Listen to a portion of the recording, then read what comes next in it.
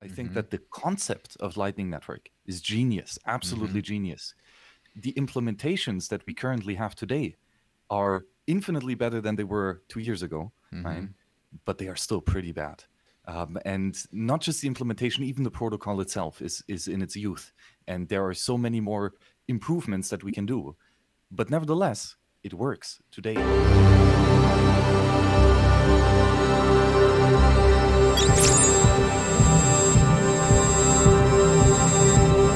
I live unbanked off of cryptocurrency, and I use Bitrefill extensively because it lets me pay with crypto at places that don't yet accept it directly.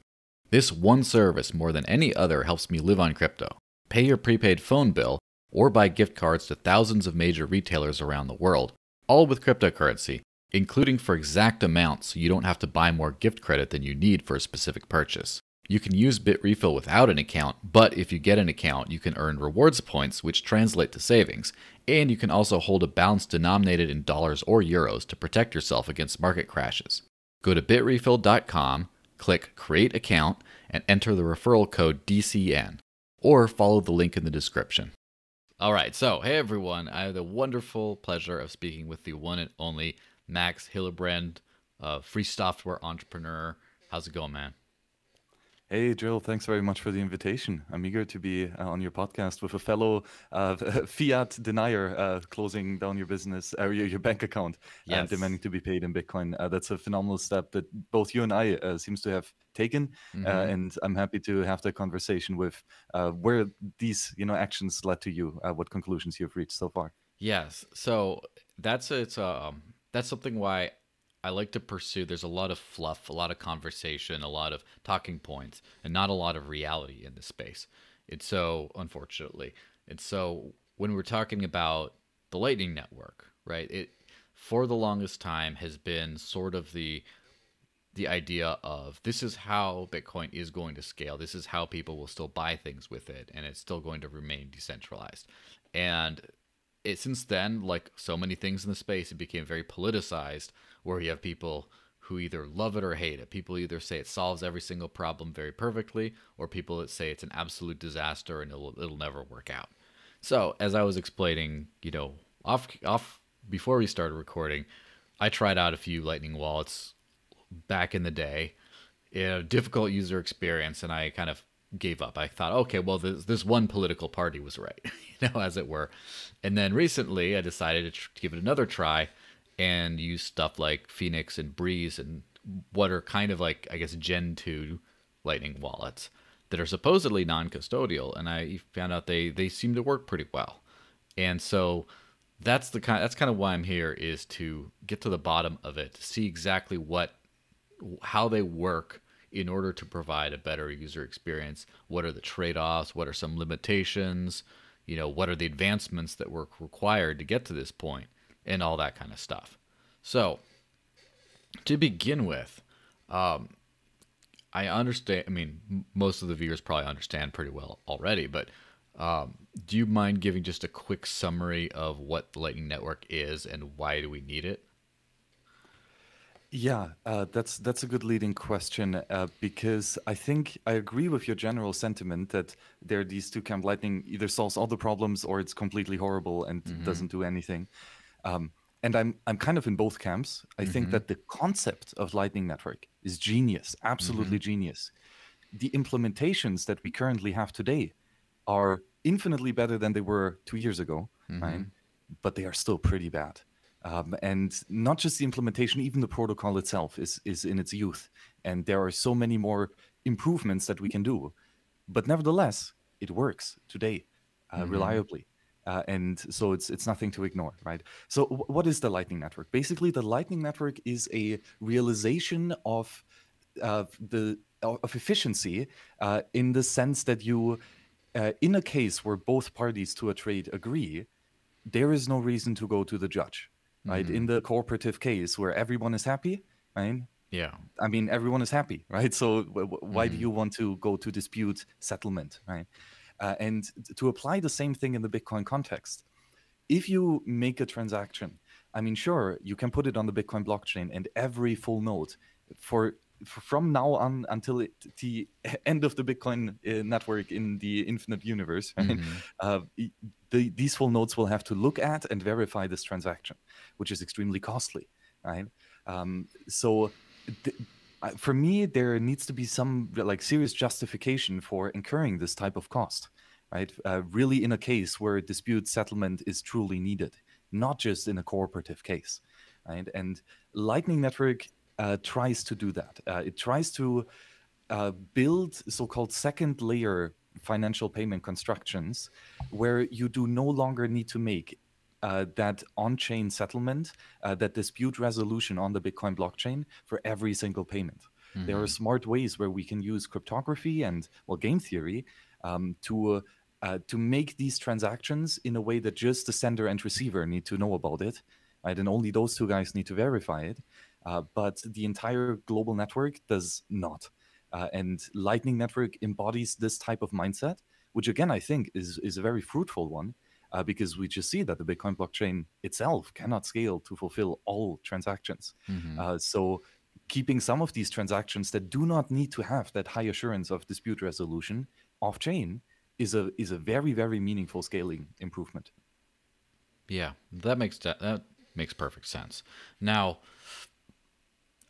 from my understanding of how the Lightning Network works, right? So first, what you have to do is you have to take an on-chain transaction, like a regular Bitcoin transaction, and then you have to send it somewhere that then opens up payment channels, basically for the super like uneducated person's perspective, basically puts it on the Lightning Network, more or less, and then then it's off chain. But then, in order to communicate with other people, in order to send that off chain balance to other people, you then need to open up a channel. Is that correct? Yes, exactly. So the Bitcoin Lightning Network is a network of payment channels that Mm-hmm. are operated by users running Lightning Network nodes in a Mm-hmm. peer-to-peer network. Right? It's similar to Bitcoin in many extents, just from the architectural design of a peer-to-peer network, Mm-hmm. but it differs in some key aspects where it builds upon the strength of the Bitcoin peer-to-peer network. Mm-hmm. And so, as you say, there are basically two transactions that need to be put onto the Bitcoin main layer on the base parent chain to start using the Bitcoin Lightning Network. And the way that we do that is by using a novel script. And this Bitcoin script is basically the spending condition that has to be fulfilled so that any given Bitcoin UTXO, a coin, can be actually spent again. Right? In a naive Bitcoin wallet user experience, this is just a single public key. Right? So the Yeah. Bitcoin script is a single public key, meaning anyone who can provide a valid signature to this public key has or can spend this Bitcoin, because that transaction would satisfy or verify the script itself, right? Um, Now, the Lightning Network uses what's known as multi-signatures, Mm-hmm. right? So this is basically a script that does not only require one signature, but two signatures out of two public keys to be verified, right? So only if these two public keys can provide a valid signature, right, the coin can be spent again. Um, but maybe then to step it a bit back now on the more conceptual level. Mm-hmm. Um, so Joel and I want to make payments in this Lightning Network in our payment channel, right? So first of all, we have to open it. Let's say I have one Bitcoin around, and I want to use this to in the future pay Joel, right? In an analogy, I know put this one Bitcoin onto the table, right, Yeah. where Joel and I sit.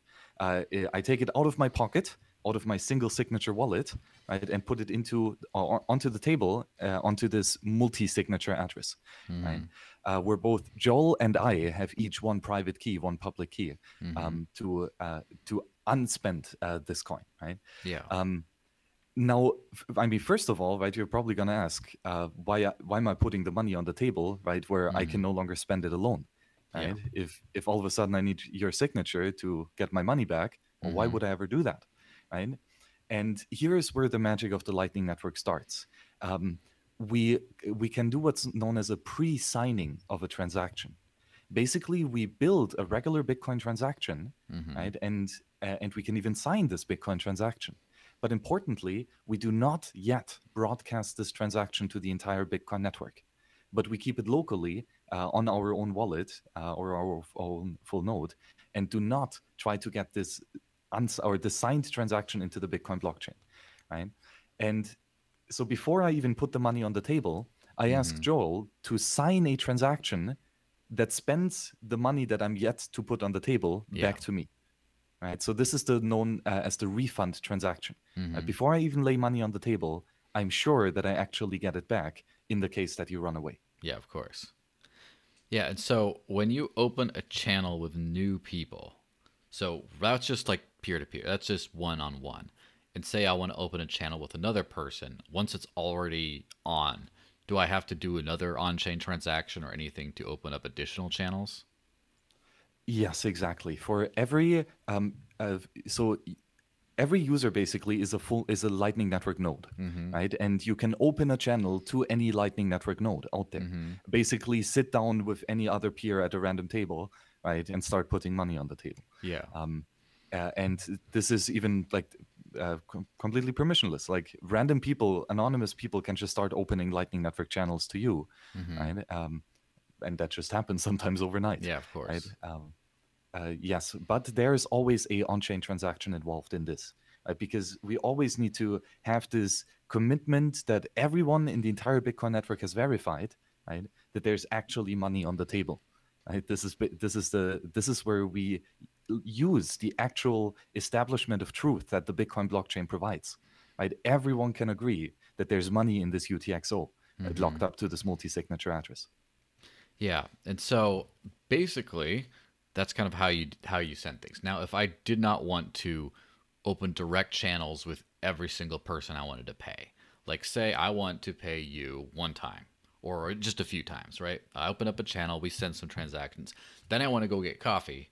So I have to open up a channel to that coffee shop, but it's a regular shop, so that it's worth the price.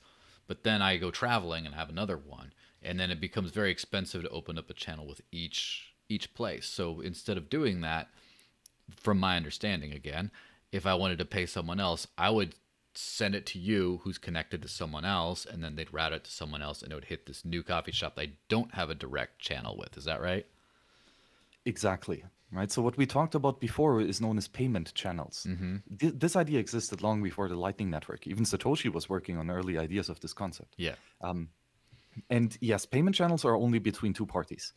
There are advanced multi-party payment channels, but let's ignore them for now. Yeah. The beauty of the Lightning Network is that we can pay people in a route through payment channels. So I can pay, for example, I don't know, some pizza merchant, right? Even though I do not have a direct payment channel to him, if you'll have that payment channel already established to him, right? So we can route a payment through this Lightning Network. And that's the genius idea. But maybe before, like, one step before then means that we first have to like talk about the nuances of how we actually update one single payment channel, because Lightning Network is just a network of payment channel. Of course. So how do we actually make a payment inside the payment channel? Right? So to recap, we're at the situation where both Joel and I am sitting at the table, and I put the money onto the table, making sure that I actually get it back before I even put it on the table. Right, getting his signature on this 2 of 2 multi-signature. Right? And now, once again, we have established on the global truth of the Bitcoin network that there exists this coin in a multi-signature script, and there are exactly one Bitcoin in there. Right? Now we can proceed. And specifically, I can now build a transaction that spends the money that lays on the table. Right? Basically, so I create a Bitcoin transaction that has on the input side this 2 out of 2 multi-signature. Right? Yeah. And on the output side, for example, I could now say that there's one public key that just goes to Joel, right? And he gets now 0.1 Bitcoin, right, on his single public key address. And then the other address goes back to me, right, with 0.9 Bitcoin as my change. And I sign this transaction. And at this point, when I give it to Joel, he could sign it too. Right? He has his private key, and he can sign the second key of that multi-signature. And he could, in theory, broadcast this transaction to the Bitcoin network and get it confirmed if he pays a reasonable fee. right? And everyone would see and verify that this payment actually happened. Yeah. Right? But the nice thing about the Lightning Network or about payment channels is that we don't necessarily even have to broadcast this transaction, because Joel could already take it, right? But he does not yet have to do it. And that's the idea, to make that payment so that Joel already has it, but in a way that he does not have to broadcast it to everyone. Yeah. Now the one last bit of this like sort of fundamental understanding bit that obviously a lot of people learn when they try to do something and they find out how it works firsthand if they can or can't. So for example, if I just had an empty wallet and I wanted to receive over the Lightning Network, I can't do that, right? Because I need to actually put some money on the network first, and then people can send to me. And why? So why is that? This is basically because then of the way that the routing in the Lightning Network works, Yeah. right? Or I mean, even first and foremost, right? Nobody can route the payments through the Lightning Network to you if you do not have a payment channel open, Yeah. right? Of course. That's just that doesn't work, right? You cannot be part of the network if you don't have the technology. So therefore, yes, you can only send and receive payments if you even have payment channels. And there are multiple ways to open that, right? The naive case would be just you yourself put one Bitcoin on the table, right? You are the one opening the payment channel. Yeah. And but one important distinction is here, right? All the money is on your side of the table, right? All the entire one Bitcoin still belongs to you, even though it's in a multi-signature, because you have the pre-signed transaction, right? But now you can only send money, right? You can send, for example, 0.1 Bitcoin to the other side, keeping 0.9 Bitcoin on your side, right? But if you only have the one Bitcoin on your side, you cannot yet receive money, because who's going to give it to you? You're the only one. Like, you have 100% of all the money in this UTXO, Yeah. right? You have not yet pushed any money to the other side of the table. So this issue can, for example, then be solved if your counterparty opens the Lightning Network channel. Yeah. Right? If the other person is the person to put the money on the table, he can start throwing some to your side, all the time. So the way to be able to receive payments in the Lightning Network is to get inbound liquidity, so that the other counterparty has money on his side of the table. And if you want to send Bitcoin in the Lightning Network, you need to have a channel balance where on your side locally you have Satoshi sitting that you can still toss over to the other side. Yeah, that makes sense. And when you're thinking about it out loud and you're trying to actually do all this yourself, as someone who's very non-technical or has no understanding how this works, it could get pretty complicated, which is kind of where I left off years ago. When I first heard about this, I started trying to wrap my head around. I'm thinking, I can't imagine myself doing any of these things. And then more recently, I started using what I've now started to understand are Generation 2 Lightning wallets, which are, for example, Breeze and Phoenix, and there might be a couple others. And first off, with those, I was able to receive to them without opening up a channel on chain. And I was able to just, send to other people without opening up channels because, basically I was able to just like download it and start using it. So do you have any idea about how these kinds of Gen 2 wallets that have just a much smoother experience, how they actually work? Yes, and I think those are very elegant solutions to the clunkiness of the Bitcoin Lightning Network at the current stage. Yeah. Right? Maybe let's build up from the bottom, right? So Okay. we said that either you yourself put the money onto into the payment channel, and then you can only send money outwards, right? You cannot receive money yet. So this means somehow well, actually, there are two things, right? So you can then also, even without working with any other party other than your channel buddy, you can just send the Bitcoin out, right, through the payment channel into the Lightning Network somewhere. For example, back to yourself, right? If you have Yeah, another of Lightning course. Network wallet, you can push all the money through the Lightning Network and route it back to yourself in a different wallet. And thereby, you naturally gain the inbound liquidity and can start receiving Bitcoin again. Yeah. Right? So this is kind of one of the ways to open a channel yourself, and then oftentimes swap out back to the on-chain of your wallet, for example, or just a different Lightning Network wallet. Um, the second only option basically is to convince someone else to open a channel to you. Mm-hmm. Right? If you don't want to be the one to put Lightning or Bitcoin into the Lightning channels, Mm-hmm. then someone else has to do it. So how are you going to convince them? Probably one of the early popular ways is yell very loudly on Twitter. Yeah, of course. That Right? So just works. make public advertisements, right? Mm-hmm. Put it on your website, right? And say, hey, if you want to connect to our Lightning node, this is our public key and our address where you can find it, right? Mm-hmm. Um, like things like this can help in general because there are enthusiasts who want to help, connect people to the Lightning Network, and they will likely open channels to you. That's at least how I did it for most of the nodes that I started. Um, the other general idea is to pay someone to open that channel to you. Of course. Right? And this market approach solves a lot of issues, right? Because, I mean, you can yell on Twitter very loudly, but if you don't have many followers, Mm-hmm. nobody's going to do anything, right? So it's very restricted. And paying someone is an elegant solution to that. And there are, so there are two approaches here. The first, and that's actually rather a newer approach, is kind of a market-based discovery mechanism. Yeah. I think Lightning Pool, Ellen Pool or something it's called, that is out there in beta right now, where anyone can offer to open a channel to someone else for a specific duration of time and Mm-hmm. get paid an interest rate on that capital investment. The other more frequently used approach, or well, I don't know, but the other Mm-hmm. mainly used approach Of course. is what's known as Lightning Service Providers. Mm-hmm. A game on the name of Internet Service Providers. Mm-hmm. These are basically service providers, companies who sell you the service of offering you a nice Lightning Network connection, right? Mm-hmm. And nice in many different ways. Like for one, it just means to provide this opening of a Lightning Network channel. Yeah. Right? So there are, like for example, Breeze does that, Phoenix Wallet does that.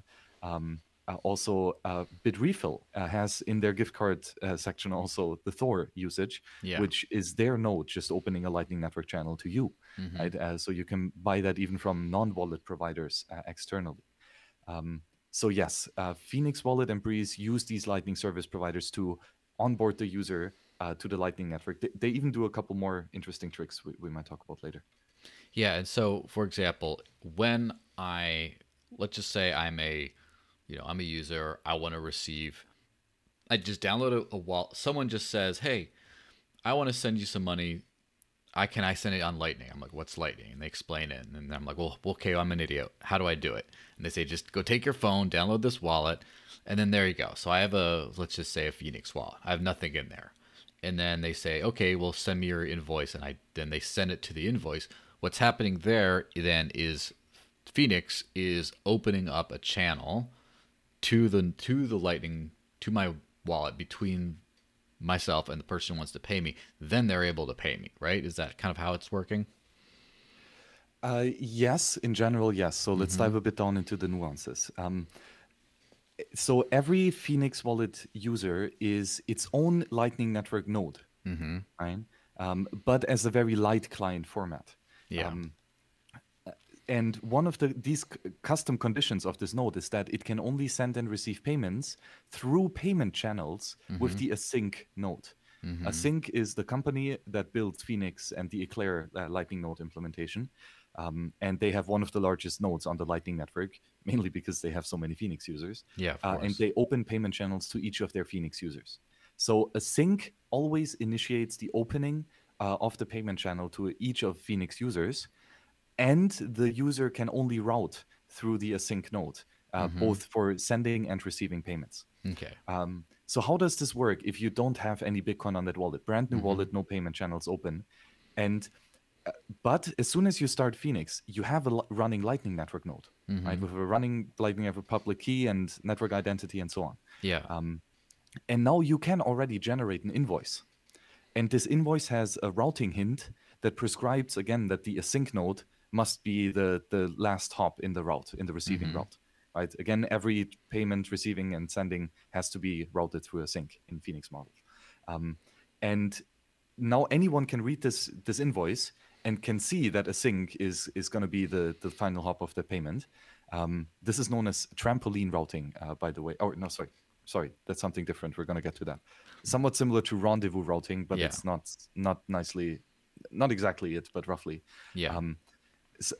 And then as soon as the sender builds that route through the Lightning Network and makes that payment to the end user, eventually he will hit that final hop, which is a sync. Now, as soon as a sync sees that this specific user, Lightning Network node, gets paid, and they realize that there's no existing channel, what they do is that they open a channel on the fly, as they call it. And I'm not exactly sure about the nuances of the technicalities of how atomic and trustless this is.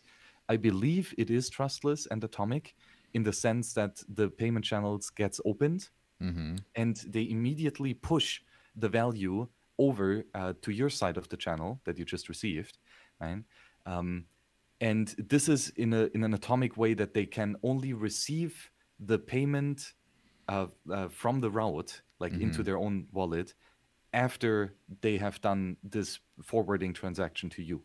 So it is a trustless route in the Lightning Network in that sense. Yeah, and so when they open up a channel to me at the end of this route, the channel on the fly opening, they're doing some sort of an on-chain transaction to open the route, to open the actual channel. But because it's an atomic thing, they don't actually have to wait until it's confirmed in order for me to get the money. They just route it already, and then, but it's for sure going to confirm anyway, so everything's going to turn out okay. Yes. So there are a couple nuances here. So for one, it is atomic in the sense that the async node will only receive the payment from the sender of the original Lightning Network route if they make that on-chain transaction to open your channel, right? And to get it through. I think, again, I'm not sure on the exact nuances here. Maybe this is not atomic and there is some level of trust involved in that step. The other aspect is what they use here is called turbo channels. And this basically means opening a Lightning Network channel and considering it as active even before it is confirmed on the Bitcoin blockchain. And So it's that sort of is like risky. a zero conf channel, more or less. Exactly. Okay. And that's a very stupid idea on many levels and a very smart idea on other levels. It's a stupid idea because it's an unconfirmed transaction. And if you've done any serious look on how Bitcoin mempool actually works, Yeah. it's a mess. It's an absolute nightmare. Like, don't trust anything that's in the mempool. As long as it's not confirmed and buried under a lot of proof of work, it's Yeah, of not real. course. Right? Like, it's scary, actually, of all the weird things that go on there. So, yeah, zero conf transaction in general, bad idea. Building a second layer on top of a zero conf transaction gets exponentially worse. Right? So specifically for the receiver of that payment, because again, so a sync opens the payment channel with, for example, 1 Bitcoin, right? And they get this refund transaction directly to themselves, where they get 10 Bitcoin back in their side of the channel. Now, when they make a payment to you, sending you 1 Bitcoin out of the 10, for example, right? Now you have the outcome of you started with 0 Bitcoin, but now you have 1 Bitcoin, right? That's better for you, right? Yeah. So, and it's worse for a sync, right? They started with 10 Bitcoin and now only have 9. So what they can just do is simply double spend the Lightning Network channel opening transaction, right? From before they put the money on the table, right? In their single sig wallet, just use that coin, spend it somewhere else with a higher fee, right? And then the Lightning Network channel was never opened. Yeah, And but so, I still got the money through the channel, and then they just rescinded it afterwards. but here's the tricky thing, right? So a sync put the money onto the table, and then they gave you a small part of that money on the table, right? Yeah. But then now, because the transaction putting the money on the table was not yet confirmed on the blockchain, the money isn't actually on the table, right? And they can simply take that same money and put it on a different table just by making a second Bitcoin transaction with a higher fee that gets confirmed. Trivial to do. So yes, you have a valid transaction with all the valid signatures that shows that you have 1 Bitcoin in this payment channel, but the payment channel is not on the blockchain. Right? So Interesting. it doesn't exist. Yeah, so basically, that seems like a cost-saving measure on their part. So let's say there's 5 people trying to use it. And rather than having to do 5 on-chain transactions for each channel they're opening to their customers, they kind of do one and then sort of double spend it again and again. They could kind of switch it over. And so they by having the proof that they paid each one, that's enough to open temporarily the channel on L2, but then they're able to just to not spend the fee 5 times by doing this 5 times. Is that sort of how it works, or am I jumping ahead too far? Uh, this is known as replace by fee transaction batching.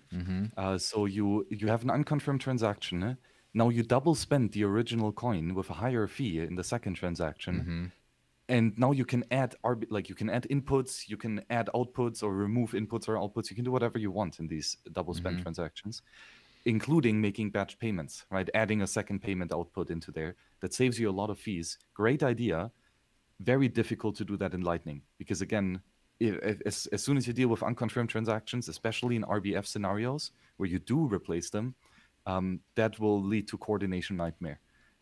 Because the coordination work that you did previously on the original version of that unconfirmed transaction now is gone, right? And you have to renegotiate, and that I don't even think, or it's probably possible, but it's a pain in the ass. So they don't use this type of RBF double spending. As if I understand correctly, currently they do open a single user payment channel with everyone in a single transaction, right? So they have a massive on-chain footprint, and yes, that is a serious, like a serious cost. It really is, and this is one of the things that we have not yet implemented or even figured out conceptually on how to scale such a massive onboarding of users. Something like a channel factory comes in mind to solve it, but that's probably too advanced to talk now. Yeah, and so that's kind of how they solve the things that are uglier for the end user, which is just how do you start sending and receiving right away without worrying about opening channels, without even knowing what a channel is or how to open it. You just kind of start doing it. Now, the other, sorry, go ahead. Yeah, no, that's a good summary. And again, mainly with the aspect of timing, right? So to have the channel opening only done if you actually receive money, right? That's a massive benefit, and that it looks to you as if it would be as if the money is just received instantly, while in fact there is some trust involved until it is actually confirmed on chain. Yeah, for sure. And so now we're talking about the other thing that is a little bit difficult for some people to understand is when you have to receive payments, when you want to receive into, let's say, a regular old Bitcoin wallet, regular old public key, you can do that at any time. You can have a paper wallet, right? Or a hardware wallet. Something is not even online at the moment. You can receive a payment, and then once it's conferred on the blockchain, as soon as you actually open that up again, then it'll sync up, and oh, there's the payment. But with Lightning, it has to be on the whole time. Now, with these Gen 2 wallets, has there been a workaround, or do you still have to have your app running all the time? Do you still have to have the thing open in order to receive a payment? For some wallets, that is the case. If I remember correctly, in Breeze Wallet, that is the case. You have to have the app running up front. With Phoenix Wallet, again, I'm failing on the details, but I think that they have, again, because the async node is the last hop of every payment, it can receive the notification that this node gets paid. Oh, but that would only be the way with a key send. No, okay, actually, I don't think this is actually how it works. So I will stop trying to explain it here. But yeah, the main issue why it does not work is because, first of all, the sender needs to provide an invoice. The receiver needs to provide an invoice, which is basically the commitment to a secret that other people will buy, basically, in the route. This is the first reason, right? So the receiver needs to be online just to give out that secret. There are ways around that, but again, not worth explaining them. And the second aspect is because anytime that you make an update to your payment channel, you actually need to sign a Bitcoin transaction, right? Because you need to sign that 2 out of 2 multi-signature script to spend it to another coin, right? The money on the table, you need to again prove that you actually own it when you send it again. And this is the second reason why you have to be online in Lightning Network. Yeah, well, that makes sense. Now, as far as backing up your wallets, so obviously with on-chain, it's relatively simple, right? You have your 12-word phrase, and then that's kind of it. And then you can just put that into any app that works with this, any wallet, and then it just gets all your money back. That's kind of how you do it. Now, there are backups for Lightning nodes, etc., right? I heard something about they need to be constantly updated. It's not just a single 12-word phrase that derives everything. Do you know how that would work in the Gen 2 wallets, how they would back those things up? Yes, so there are a couple things here. First of all, Lightning Network still just controls keys that are on the Bitcoin blockchain, right? So Yeah. you do have some funds on chain, even in a Lightning Network wallet in many cases. So it always makes sense still to just to keep your 24 recovery words backed up, because this will give you at least part to access to some part. The issue is that in Lightning Network, we cannot rely only on the deterministically generated keys of these 24 words in the hierarchical deterministic wallet structure. We need other information to actually spend the money in a payment channel. Why? Again, because this is collaborative amongst two users, right? And we are even pre-signing transactions that we will not even broadcast, that we might not even broadcast in the future, right? And the ownership, the most recent ownership of the coin in the Lightning channel is basically that final pre-signed transaction, the most recent one that was actually made. So these have to be like backed up. Basically, you need to broadcast the latest state of your Lightning Network channel in order to receive your money back. And when you generate the wallet, you cannot know that piece of information, Of right? course. And that's why it cannot be deterministic in that backup. So yes, if you want to make a full backup of your Lightning Network channels, this means that you have to update your backup with every Lightning Network payment that you make. Yeah, and so practically, how that practically how does that work? Do you know, as far as like when you have like a simple mobile app or something like that? Yeah, the cool thing about Bitcoin wallets is that they have cryptography at its core, right? And every user has private keys that are securely backed up. So a nice way that a lot of the wallets do is that you simply encrypt this backup to the 24 recovery words of your Bitcoin, right? Still, nobody knows the 24 words, right? But you back it up to that public key representative, basically. Um, and then you have a ciphertext encrypted payload with an extremely strong password, right? The password is strong enough that you trust protecting your Bitcoin with it. So Yeah, it's of strong enough course. to trust your backups, right? Um, and now you take the ciphertext and you upload it to any file sharing service. I think, if I remember correctly, Breeze offers like Google Play or like some other options, probably Apple Cloud and stuff like this, where you can upload these encrypted files. Right? Phoenix, if I remember correctly, actually sends it to a backup storage server of the async node. I think this is one of the services that Phoenix provides, is that you don't have to upload your encrypted Bitcoin wallet to some Apple computer, but you just use the already trusted reputation and relationship with the Lightning service provider of Async. Um, there's one other important thing. So these dynamically generated backups are important if you want to update or if you want to back up a Lightning Network channel as it is alive, right? And you want to continue using it when you recover that backup. Yeah. If you want to continue using after recovery, right, then you do need to have the most recent up-to-date information. Otherwise, it doesn't work. But there is another case where you let's say like you've lost complete access to the hardware itself, for example, and you don't you don't have the most recent up-to-date information. What you can still do with the so-called static channel backup, you can like take the you can um, give some certain piece of information in this backup to your counterparty node, and hope that he will uh, close the channel like uncooperatively, Yeah. meaning not together with your signature, because you're offline, right? You lost Yeah, your of private keys course. presumably, and but so he closes that channel uncooperatively, which means there's a 1 week time lock where this channel closing transaction is is locked basically. And after that timeout, then you can get your money back on the on-chain transaction, on the on-chain address that was part of your static channel backup. But here again, the issue is you have to somehow trust your channel buddy to not steal from you, right? Because he could publish an old state of the Lightning channel, and that's somewhat of the downside here.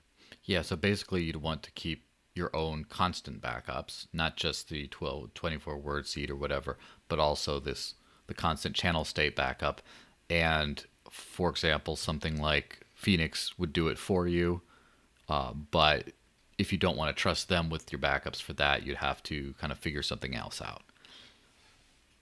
Yes, exactly. Again, I think this is a UX issue, right? It was the same with the early Bitcoin wallet days, where you just generated 100 keys, put it into your wallet.dat file, and used them, and afterwards you had to generate the next 100 keys in Yeah, the of second course. round. But if you only made a backup of the first 100 keys, you lose all your money, right? So that's a UX issue, and we fixed it with this hierarchical deterministic wallet, and that you have, one backup, like one backup out of which you get all of your keys until infinity, right? Like genius solutions like this will come up for the Lightning Network. It's just one of the many, many things that is not yet nicely done. I, in general, like the idea of having just a constant backup to a server that is encrypted, specifically if it's encrypted with a strong password. I mean, nobody's going to crack it. And also, if you can send it to your own server. I think this is a massive thing, like to just have a server for yourself can be your Bitcoin node, right? Same computer that runs your Bitcoin node just has a small, what's known as the Lightning Network watchtower that can, for one, keep backup data, and for the other thing, will even broadcast your justice transaction in the case that someone tries to close a channel at a previous state, as I just mentioned earlier, right? This justice transaction to point out that this is theft going on can be broadcasted by other people, right? And these people are known as watchtowers. Yeah, so now we're talking about we got this interesting technology that can really help increase the capacity of people using Bitcoin. And at its core, if you're doing everything yourself, it can become very difficult for a non-technical user. So then you have services like, for example, Async with the Phoenix wallet that still lets you hold on to your private keys. You still hold on to your front. It's still non-custodial, but then they do things for you like open channels for you and help you with the backups and things like that. And then something like Breeze does a lot of those same things, but not necessarily all of the same things. But so it might be harder to use a little bit, but there's fewer things you'd have to trust them with, and so on, and it goes like that. So first off, what more do you think needs to be taken care of before the user experience is pretty smooth? To be honest, I think Phoenix Wallet is as good as it needs to be for the UX. Like, it's a stupid simple send and receive experience. And magic happens under the hood. Like, I think we figured out the UX. Where I see the biggest challenges for the Lightning Network is rather in protocol design and architecture, right?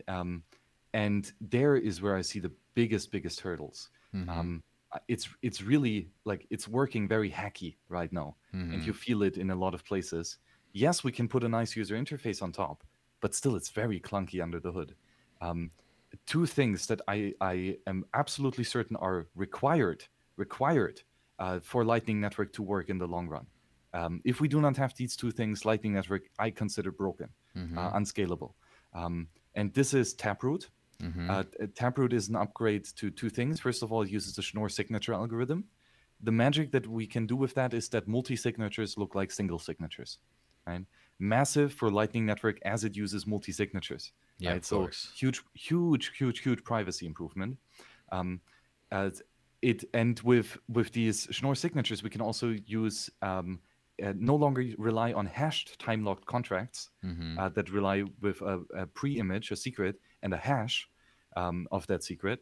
But rather we use a private key, basically, and a public key as the commitment to that secret, and a signature to reveal that secret, known as adapter signatures. And this will improve the routing capability and the routing privacy of the Lightning Network. like this is again, Taproot is required for Lightning Network to have any meaningful privacy guarantees. Um, for both on-chain as well as off-chain.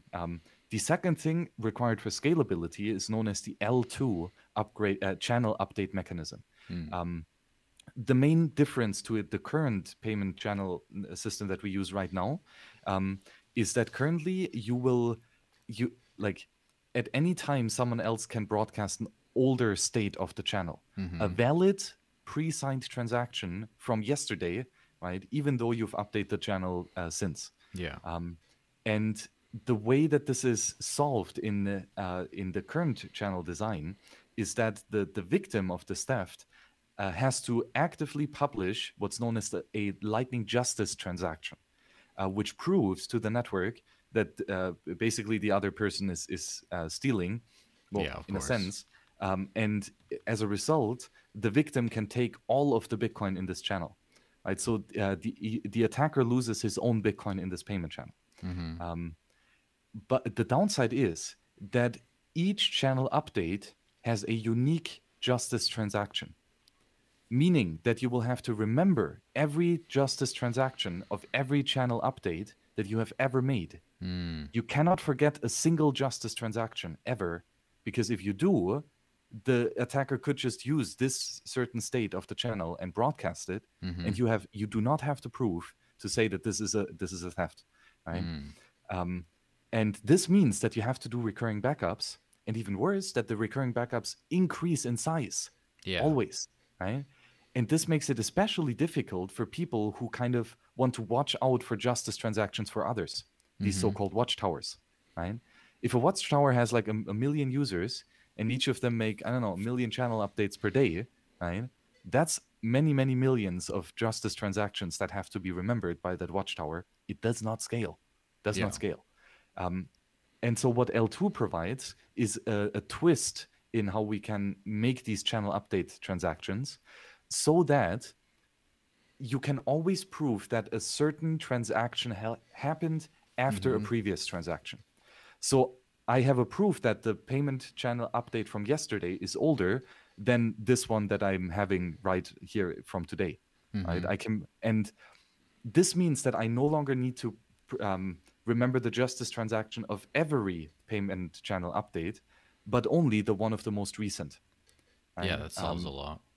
Exactly, because now the backup size is just one single justice transaction, and no longer all of the payment channel updates that you made.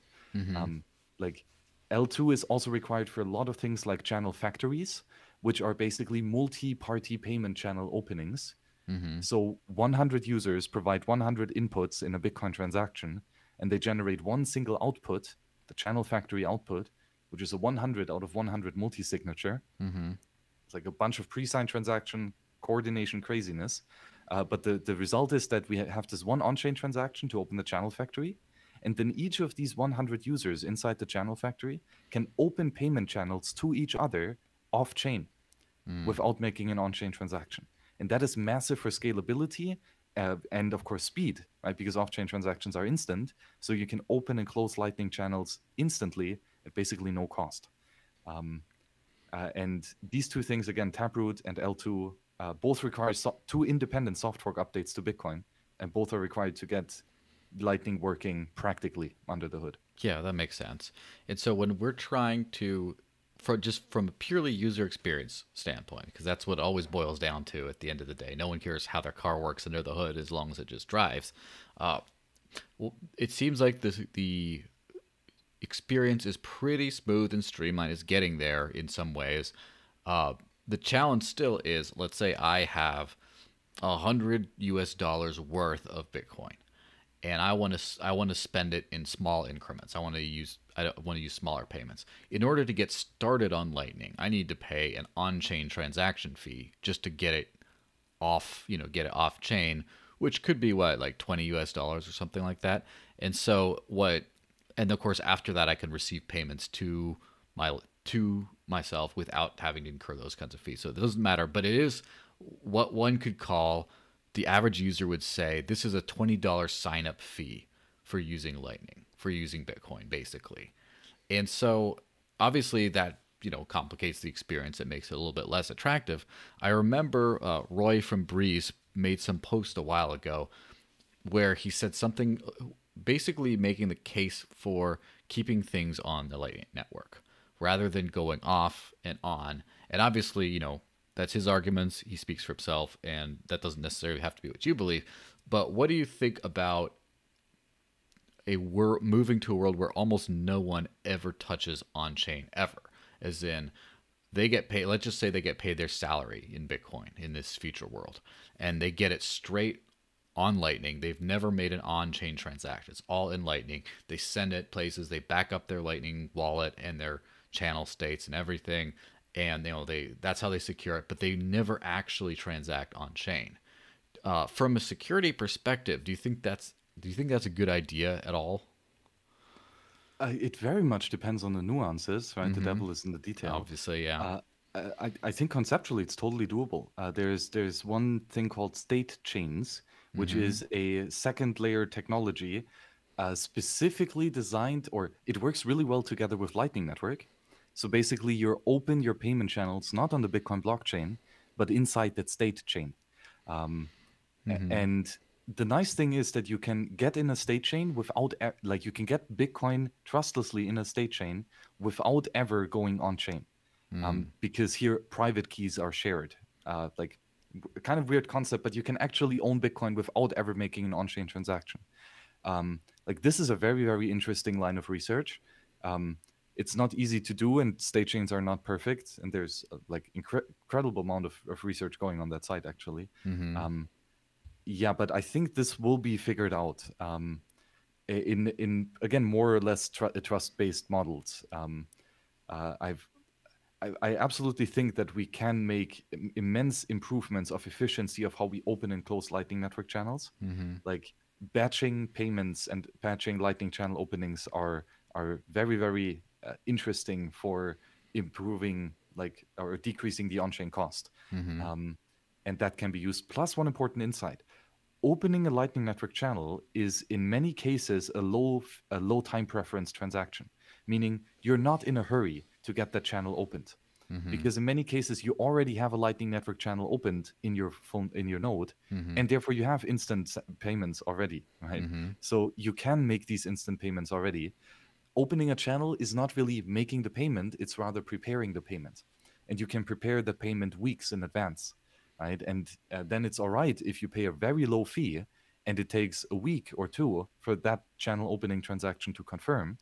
As soon as it's eventually confirmed, even if you paid a ridiculously low amount of sats and had to wait weeks, right, you can then still use it trustlessly. Yeah, well, that makes sense. Now, does the Lightning security model require there to be on-chain settlements ever? Or could we just end up one day when almost no activity, no settlement is on chain, and almost everyone's balances and everything are kind of years behind as far as the on chain, as in they're kind of, for years they've been only settled and changed off chain and never actually got changed. Would that ever pose a problem for the network if you don't end up settling on chain kind of ever for most cases? I think it's a bit of a probably far-fetched theory. I mean, there's always going to be conflicts. I mean, for one, because people disagree, right? And for the other thing, bugs in the software and miscommunications and just computers going offline, right? That stuff happens in a permissionless network. I don't think we can completely get rid of it, right? So, yes, there will. I think there will always be channels being opened and closed. You do need a secure first layer for a second layer to work. That's just inevitable. But also the question is, how efficiently can you use the first layer to still get a great UX on the second layer? I think that's a very interesting line of thought. Yeah. Because again, we could make one on-chain transaction as an entire small region of 20,000 users, right? And settling this one transaction will, provide future payments and future, financial contracts are being created for years to come, right?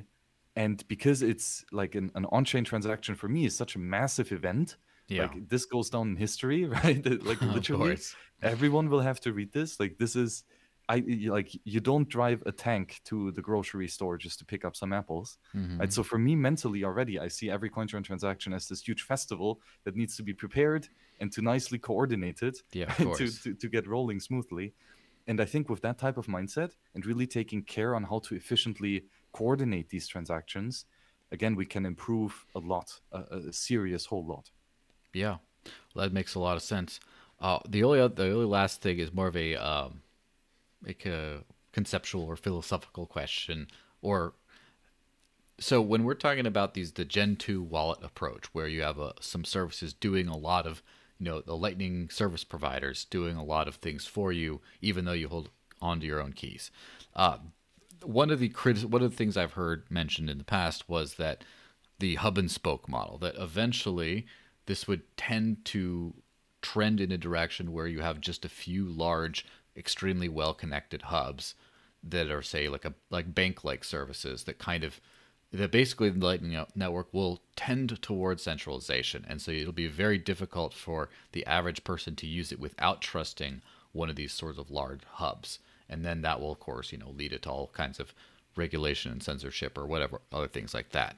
Do you think that that is going to be a problem in the future? Yeah, yeah, very much. That is a potential outcome. And that's Mm-hmm. again why I say that Taproot and L2 are required for Mm-hmm. Lightning Network to work properly. If we Mm-hmm. don't have that, then yes, the only reasonable outcome is a hub and spoke model where a couple exchanges somehow settle their transactions, not even frequently, Mm-hmm. right? Because it's a tremendous burden to keep all the data. So, um, yeah, it's definitely a concern. How do we get around this? I mean, on two ways. First of all, make it better to use Lightning completely self-sovereign in a way that you do not rely on one single Lightning service provider. Again, Taproot, L2 provide a lot of protocol improvements for that, Mm-hmm. and it's just a lot of client-side implementation work, right? Mm-hmm. That's Of probably course. the majority of it, right? But that's somewhat covered. Um, the other important outcome, or the other thing is, again, centralization makes sense to a certain degree, right? It's very Mm-hmm. efficient, it's very scalable. um, the issue is if there's too much trust in the central party, Yeah, of right? And course. this is, I think, where we can also make a meaningful improvement in the medium term, and that is to make sure that these Lightning service providers have as little knowledge about their customers as reasonable, Yeah, of and as course. little ways to censor them or to deny them access on a targeted way, right? If the trusted party cannot steal and cannot spy, I think that's pretty good. Mm-hmm. Phoenix solves the first one. Phoenix and Breeze solved the first one. The Lightning service provider cannot steal. That's Mm-hmm. great. That's a massive win, right? Yeah, That's infinitely better than a Coinbase account, of right? course. But the second thing is, I think, where the real challenge is making that thing private. Mm-hmm. I kind of like to link it to CoinJoin analogy, Mm-hmm. because we figured out how to do like naively coordinated CoinJoin years ago, right? But it took maybe even until Zero Link, or probably until the research we're doing right now with Wabi Sabi, to Mm-hmm. actually come up with a CoinJoin coordination model where the coordinator can neither steal, so Mm-hmm. completely non-custodial, which again Yeah. was figured out years ago, and then 8 years later we come out with a way so that the coordinator cannot spy on the user. He knows Mm-hmm. nothing about the user, right? Um, like I foresee the same kind of disbalance in Lightning Network. We can Mm-hmm. figure it out to do it non-custodially, rather easy, but to figure out how to do that in a private, anonymous, and censorship-resistant way is Mm-hmm. going to take years, years to figure out properly. Like I've been thinking about it for a lot. And first of all, again, Taproot Mm-hmm. and L2 are required for Yeah, of any course. meaningful privacy in Lightning Network, right? And efficiency to actually do interesting things that are private, like channel factories and such. But yes, this is somewhat where I'm a bit like uh, maybe afraid of the huge pile of work that is still ahead. Afraid Uh, but excited, I'm sure. exactly, yeah, yeah, exactly. Because again, we see Phoenix is a great example, beautiful UX, Mm-hmm. and the service provider cannot steal. Amazing, but he can spy on the user pretty badly, actually. Mm-hmm. Um, for example, it even goes so far that the route for the is not even calculated on the client side. but on the server side with trampoline routing. So the async node knows exactly wherever you're sending in the Lightning Network, which is, of course, it breaks the Lightning Network privacy guarantee of on-route payment privacy, completely broken in the async model. Then, also channel balance can be clearly understood by async. And because you do not open any channel to anyone else, right, every receiving payment is also obviously tied to you. So there's just a lot of things that they kind of had to make shortcuts in terms of privacy, to be frank, just to get that smooth UX. Now, I applaud them, absolutely. Like, no disrespect. This is an amazing work on the UX and the security of a beautiful non-custodial Lightning wallet. It's just that I know how much work it took to get here, and I see the even bigger work that we need to do in order to make it proper. Yeah. Well, that makes perfect sense to me. I think hopefully anyone watching this will have a bigger and a much better understanding of how Lightning got to where it is today and where it still needs to go. Where should I tell people to go to find more about you and your work? Towardsliberty.com is a site that I'm hosting that was always an archive of knowledge about all things of Austrian economics, Bitcoin philosophy, and freedom in general. Currently, I'm actually using BTC Pay Server to accept Bitcoin Lightning payments regularly. And this is one of the kind of success stories of the Lightning Network that I can say that even though I was very pessimistic about the Lightning Network in this conversation, basically, it works. It does work. And about 70% of my clients pay me with Bitcoin over Lightning Network. And I can receive these payments flawlessly and even with rather little manual work in balancing channels and such. So even though it is clunky under the hood, it does work, right? Yeah. And it will just get even better with time. But yes, Towards Liberty is that site where I also host Socratic seminars to learn more about all of these things down the Bitcoin rabbit hole. So again, if peers are interested for further in-depth conversations about all of this, towardsliberty.com is the place to be. All right. Well, thanks very much. I hope you have a great one. I very much had a great conversation with you. I'm looking forward to the next one. Thanks so much for listening.